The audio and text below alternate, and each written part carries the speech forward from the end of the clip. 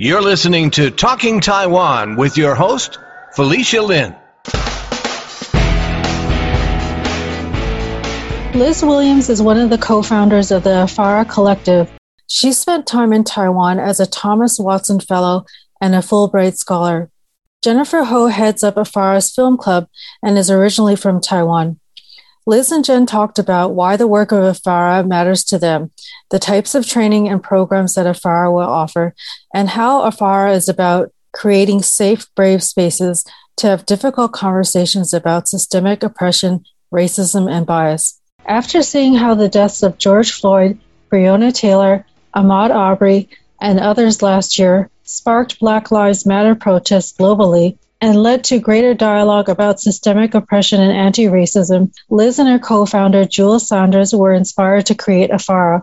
Afara invites everyone, regardless of ethnic background, to work on their personal biases. Liz and Jen talked about why the work of Afara matters to them, the types of training and programs that Afara will offer, and how Afara is about creating safe, brave spaces to have difficult conversations about systemic oppression, racism, and bias.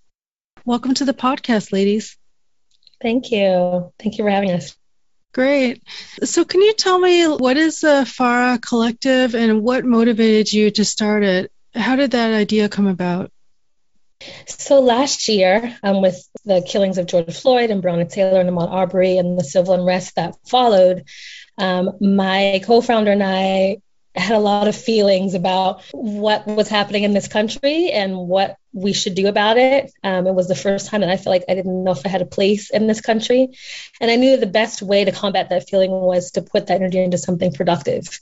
We were really inspired by the people who were out protesting, that it wasn't just Black people out marching for Black issues, that it wasn't just something happening in the US, there were marches all over the world.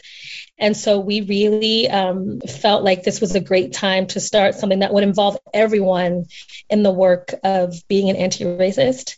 One of the things that we saw last year after the protests was that people were reading books and watching movies and talking to their friends, and in some cases being told not to talk to their friends because their Black friends were tired. But we knew that if we wanted to really see long-term change, that kind of DIY, learn about on your own approach is really not the most effective. And so we set about creating a platform and an organization that welcomes people no matter where they are in their journey to anti-racism, that is open to people no matter what their ethnicity is, because we feel like this big issue of systemic racism is about all of us. It's not just a system for whites and Black folks. And we wanted to create programming that would allow people to really dig more deeply into their own personal biases and to do the inner work first before they go out and start trying to change others or make action. So Afara means bridge, or people coming together in Yoruba, the West African language. And that's what we're trying to build. We're trying to be a bridge with communities. We're trying to be a bridge from the old way of thinking about anti-racism work, which tends to focus, again, only on whites and Blacks, and often is about guilt and shame more than, taking personal responsibility and freedom and connection. And we're creating courses and programming that will allow people to engage with this work in ways that are fun and community-based and introspective. Wonderful. Thank you for sharing that. I'm really glad to hear that. I did feel that a lot of what was going on after the murder of George Floyd, there was a lot of talk about Black and white, and I really wonder what people in between, Asians or brown or other minorities, like what their place was in the narrative. So I think it's really great that you're doing this. Could each of you introduce yourself briefly to my audience and talk about what your upbringing was like, where you grew up, and if you personally had any early experiences with racism or systemic oppression? I want to let Jen go first. Jen and I have been friends for a long time, and she was one of our very first Afara volunteers, and I admire her so much, and I would love for her to talk first, because Jen's a perfect example of not only people who are doing this work themselves, but people who really understand why it's important for all of us to be involved. So I'm going to let Jen take the lead. Thank you, Liz.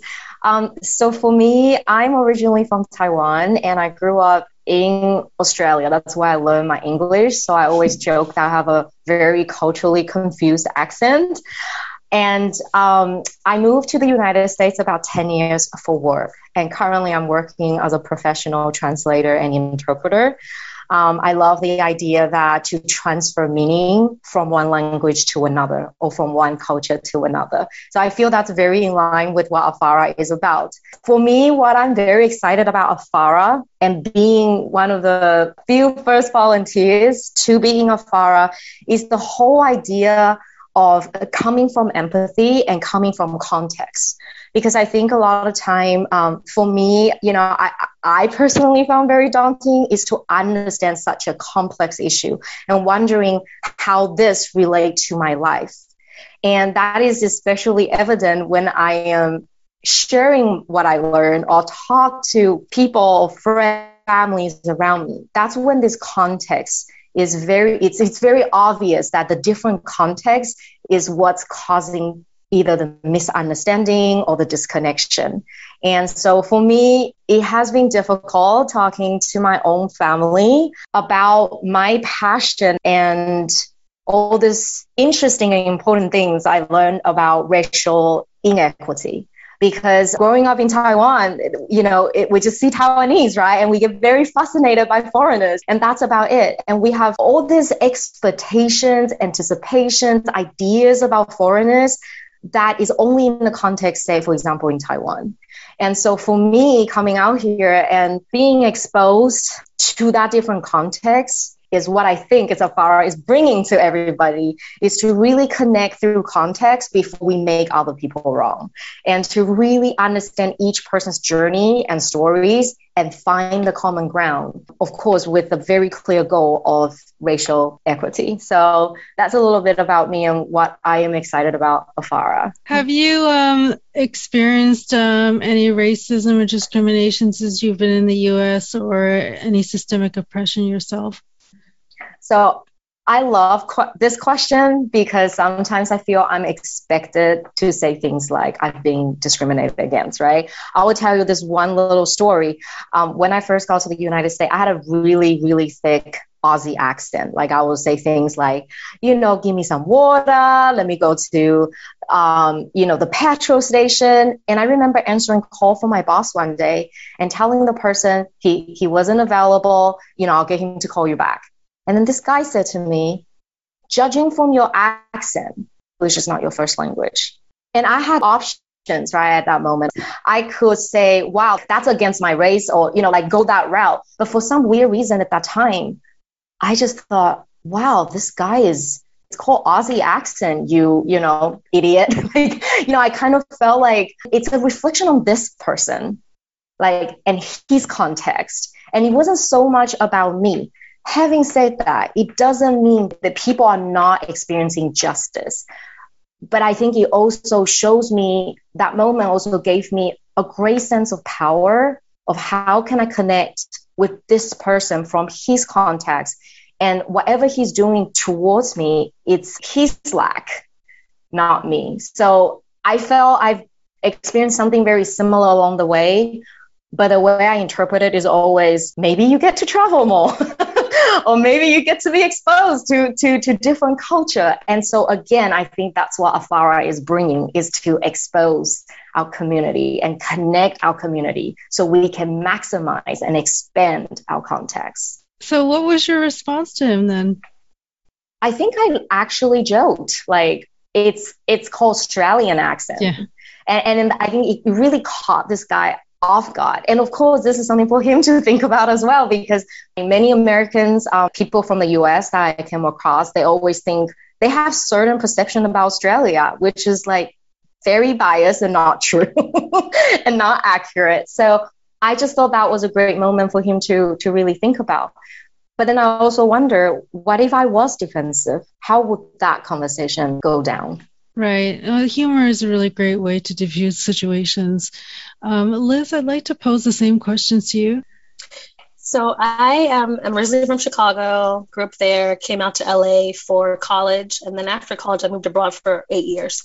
I spent most of that time in Europe, in Paris, and I spent about 3 years at that time in Taiwan. And it was so eye-opening and so formative in the way that I not only see the world, but the way that I approach all of my relationships, especially with new people. And so, Chinese culture and Taiwanese culture is something that I love so much, and met so many great people there. And it really informs the way that I look at the world. And so coming back here, I experienced, I wouldn't say racism when I was in Asia, but it's, I understand that it comes from a lack of understanding and a lack of exposure. So I heard, comments that would be upsetting. But it was usually out of curiosity and people just not knowing, what Americans were about. There's a very distinct expectation that Americans are white, right? And so living in Asia, there were different things I came up against based on those expectations that people had. It's funny, during what was happening last year, there was a lot of talk about what allyship is. Seeing people out marching from all these different ethnicities really touched me. But I also was very present to the people who were not out protesting, the people who were not making statements, even people who I considered to be friends from different ethnic backgrounds. And I remember when everything started happening after the killings of the Asian women in Atlanta and, all the violence against Asian people, I had so many conversations with my Black friends who were saying, they didn't show up for us, and so why should we show up for them? It made me really sad. I feel the same sense of solidarity with my Asian brothers and sisters as I do with my Black brothers and sisters. And so I had many conversations that would sometimes get heated with people around the importance of seeing each other as human beings and understanding, as Jen said, that people are coming from different contexts. And that ultimately, especially as people of color, we are all in this fight together. What affects me affects you guys. And I think it was a big wake-up call last year for many Asians to see that, there's this underlying sense of racism and hatred towards you guys too. It's not just about what's happening with Black people. And so to the extent that we can fight alongside one another and really build bridges of understanding between our communities, and also understanding our own relationship to keeping these systems in place. There is anti-Black racism in the Asian community, and I think it's good for us to understand that and for Asian people to talk about that amongst themselves. But ultimately, I do think that the key for us to get through this is for all of us to be on the same page about why it's important to see each other as human beings.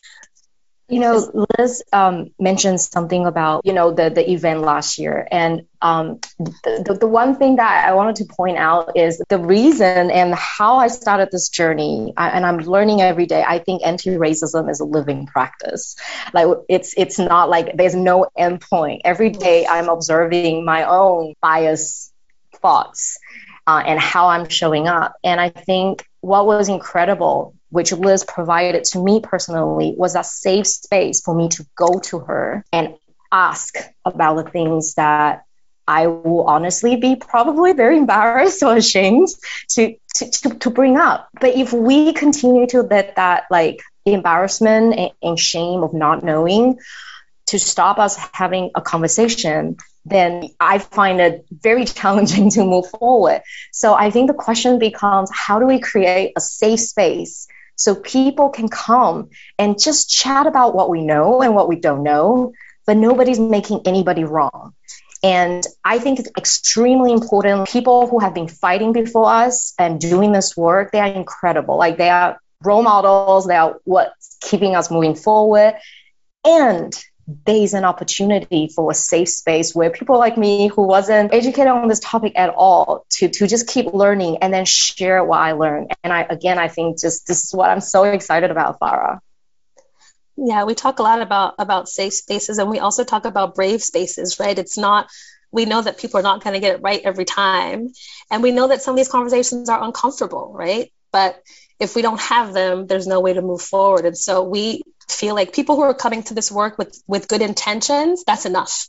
You don't have to say the right thing. You don't have to ask the right question. There's no wrong question. It's more about being here and being willing. And if we're all willing, then we can move forward together. Right. It's really important to suspend the judgment. I think that helps a lot.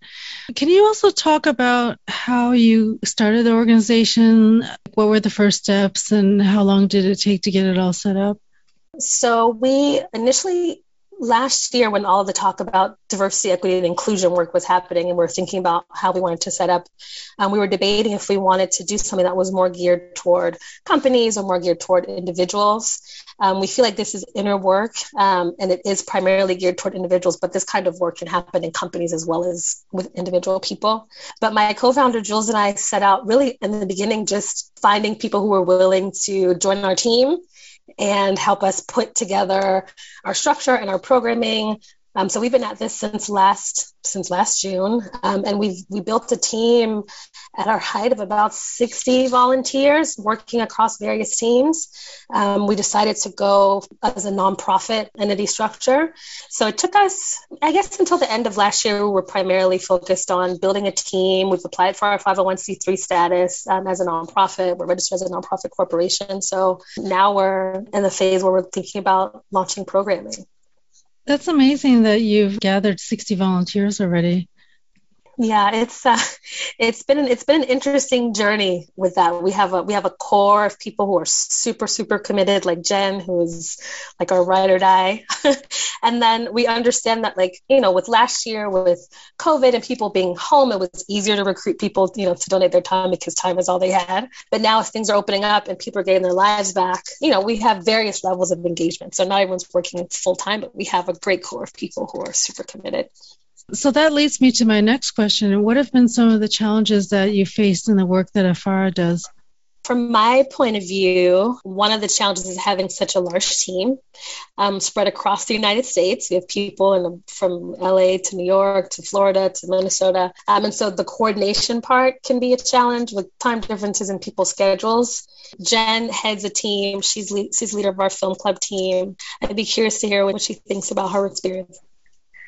My experience with working with volunteers, I think, is being mindful, like everybody's a volunteer. So it's like we're not running, a private organization.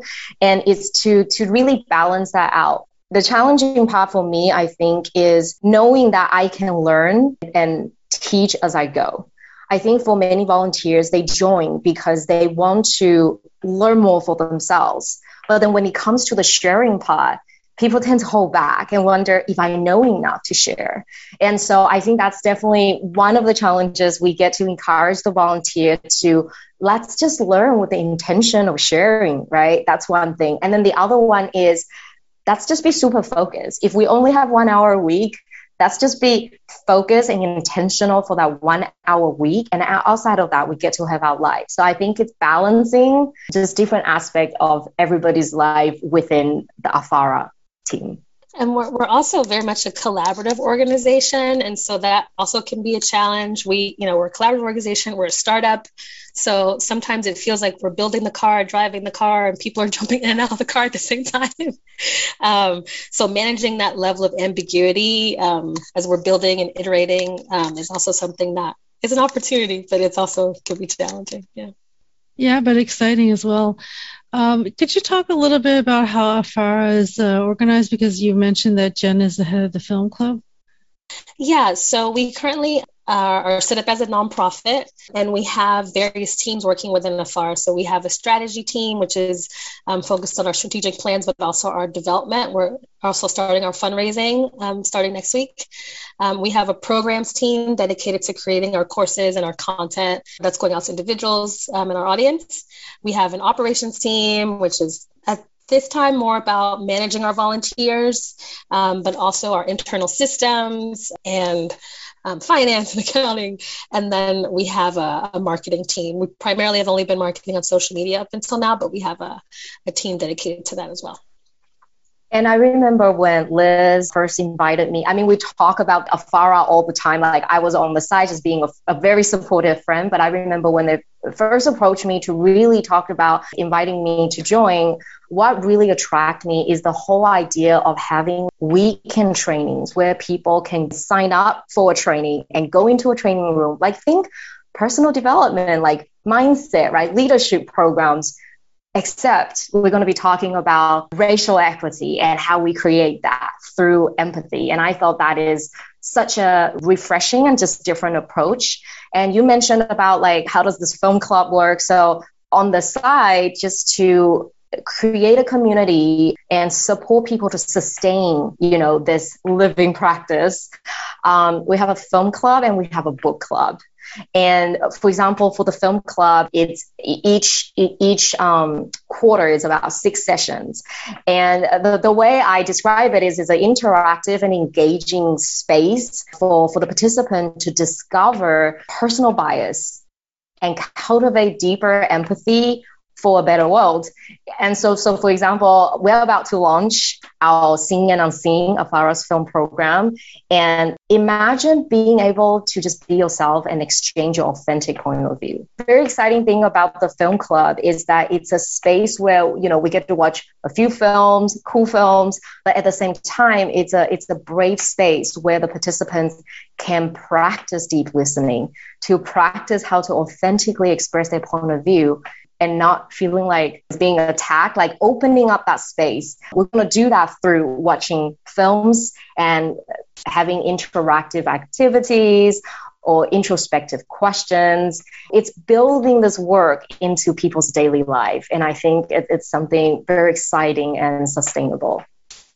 Yeah, I think that's great. Film club and a book club is a very tangible and relatable way for people to give context and way something concrete to talk about. And I imagine that especially since COVID, we've done things so virtually that now you can do it that way too, to have like a virtual movie night or something with people all across the country or maybe even around the world. The possibilities are endless, so you can really like broaden your reach with your work. I think what's really cool about going virtual or being forced into going virtual is that it literally frees us up from the constraint of time and space. And if we're talking about connecting individuals, sharing stories, what's a better tool than having virtual opportunities to do such living practice? So it's just, I'm super excited about it. And I think Liz and Jules have an incredible vision. Yeah, I mean, we're looking to create like a whole ecosystem of offerings for people to engage with. So in addition to our film and book club and our courses, we're thinking down the line about having a podcast and a YouTube channel and programming for youth to really engage with people kind of where they are. We're also looking at doing programming in other languages. We realize that there is definitely a need for this kind of work to happen with people with whom English is not their first language. And so eventually we would love to programming all in Chinese for people who are either overseas and planning to come here or people who have companies in the US with primarily, Chinese speaking employees where we can go in and do these kinds of trainings because where else can they learn about this, right? There's no real guidebook, right? You come to the US and it's so different from other countries in terms of us being this melting pot of people trying to understand each other. So we can make a real impact there too. Wonderful. I'm really excited to be one of the first to interview and to bring your organization to people and let them know about your offerings so that they can participate. Did you want to talk a little bit more about your fundraising? Because you said you're going to start fundraising next week, and by the time this podcast is out, people will probably be able to do that. Sure. So we are starting our crowdfunding campaign starting next week. That's the week of July, was that the 12th? Our campaign will be on GoFundMe, and we're primarily raising money to continue to develop our courses and programming to be able to pay curriculum developers and facilitators. Until now, we've been 100% volunteer run. And so we want to be able to bring in the best people to help us with creating content. That is where we are with fundraising. Our vision is empathy and action. And so we realize that it's about so much more than just giving people facts. It's about really thinking about how we can take those facts and pose questions to people that allow them to think more deeply about this and how it relates to them. And so in order to take action, we need to raise money. And so we're excited about our campaign starting next week. That's great. Is there anything else that you'd like to share about Afara or any advice that you have for others who would like to set up a similar community? Community is so important, and so I definitely think if you're looking into setting up a community, I think it should be a reflection of the change that you want to make in the world. And that's something that we're really proud of with the community that we have put together of volunteers, is that we are doing the work within our organization that we're hoping to take to the world. So we have tough conversations amongst ourselves.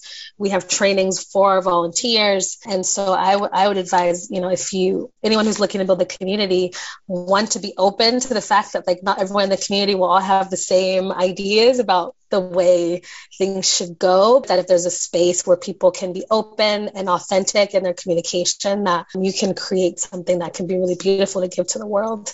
Jen, what would you add about community creating? I think it's to remember that we live in an abundant world, and it's not one or the other. There's different approach for different people. And so whenever someone out there that's having a vision of shifting the world, shifting how we see things and connecting people, go for it. It's a lot of and it's not but. Mm-hmm. And just because we at FARA choose empathy in action as our approach, it absolutely means that other approaches also work, also could work, and also are important. And so I think it's to really support each other and to really lift each other up in this work, because it's meaningful, it's fun, it's challenging, and we get to support each other. I think so often the idea of community can be restricted to people who are like us. And so one of the things that we are really trying to do is expand what the definition of community means. A smaller world, a bigger community. It doesn't matter if we're in LA and you're in New York, and we have people in Taiwan who are interested in being part of this community. As Jen said before, living in this new world with Zoom and, being connected online, we really are excited about building a community that can be global, right? It's of individuals who are like-minded and committed to this work. And I do want to say, I took a look at your social media, and I know that you were saying it's not just about giving people information, but I do find your social media, your Instagram, very informative, like different facts that you're sharing about the different groups. So I want to commend you on that. And that being said, how can people learn more about AFARA? So we are on Instagram at We Are AFARA. We're also on Facebook. Our website is weareafara.org. You can also feel free to email me or Jen. I'm Liz at weareafara.org. And we, are always looking for people who are interested in collaborating. So please reach out to us. Great. Thank you. I want to thank you so much for taking time out of your schedule to be on the podcast and let people know about the great work that you're doing. Thank you. Thank you for having us. Thank you, Felicia, for allowing us to talk about empathy in action. I've been speaking with Liz Williams and Jennifer Ho about the AFARA Collective. To learn more about AFARA and their GoFundMe campaign, visit our website, talkingtaiwan.com, where we will share links to items mentioned in this episode. Talking Taiwan publishes new episodes weekly. It's thanks to the support of listeners like you that our work is made possible. You can help us grow and continue producing engaging content by making a contribution on Patreon at www.patreon.com/Talking Taiwan. Supporters can snag a Talking Taiwan tote bag, be invited to a quarterly AMA or Ask Me Anything session with me, Felicia Lin, the host of Talking Taiwan, or receive advance notification of future guests. If you enjoyed this episode of Talking Taiwan, subscribe to us on your favorite podcast platform, tell a friend about us, or help others discover Talking Taiwan by rating and reviewing us on Apple Podcasts. Thank you for listening to another episode of Talking Taiwan. I'm your host, Felicia Lin. Talking Taiwan is brought to you by Forumosa.com.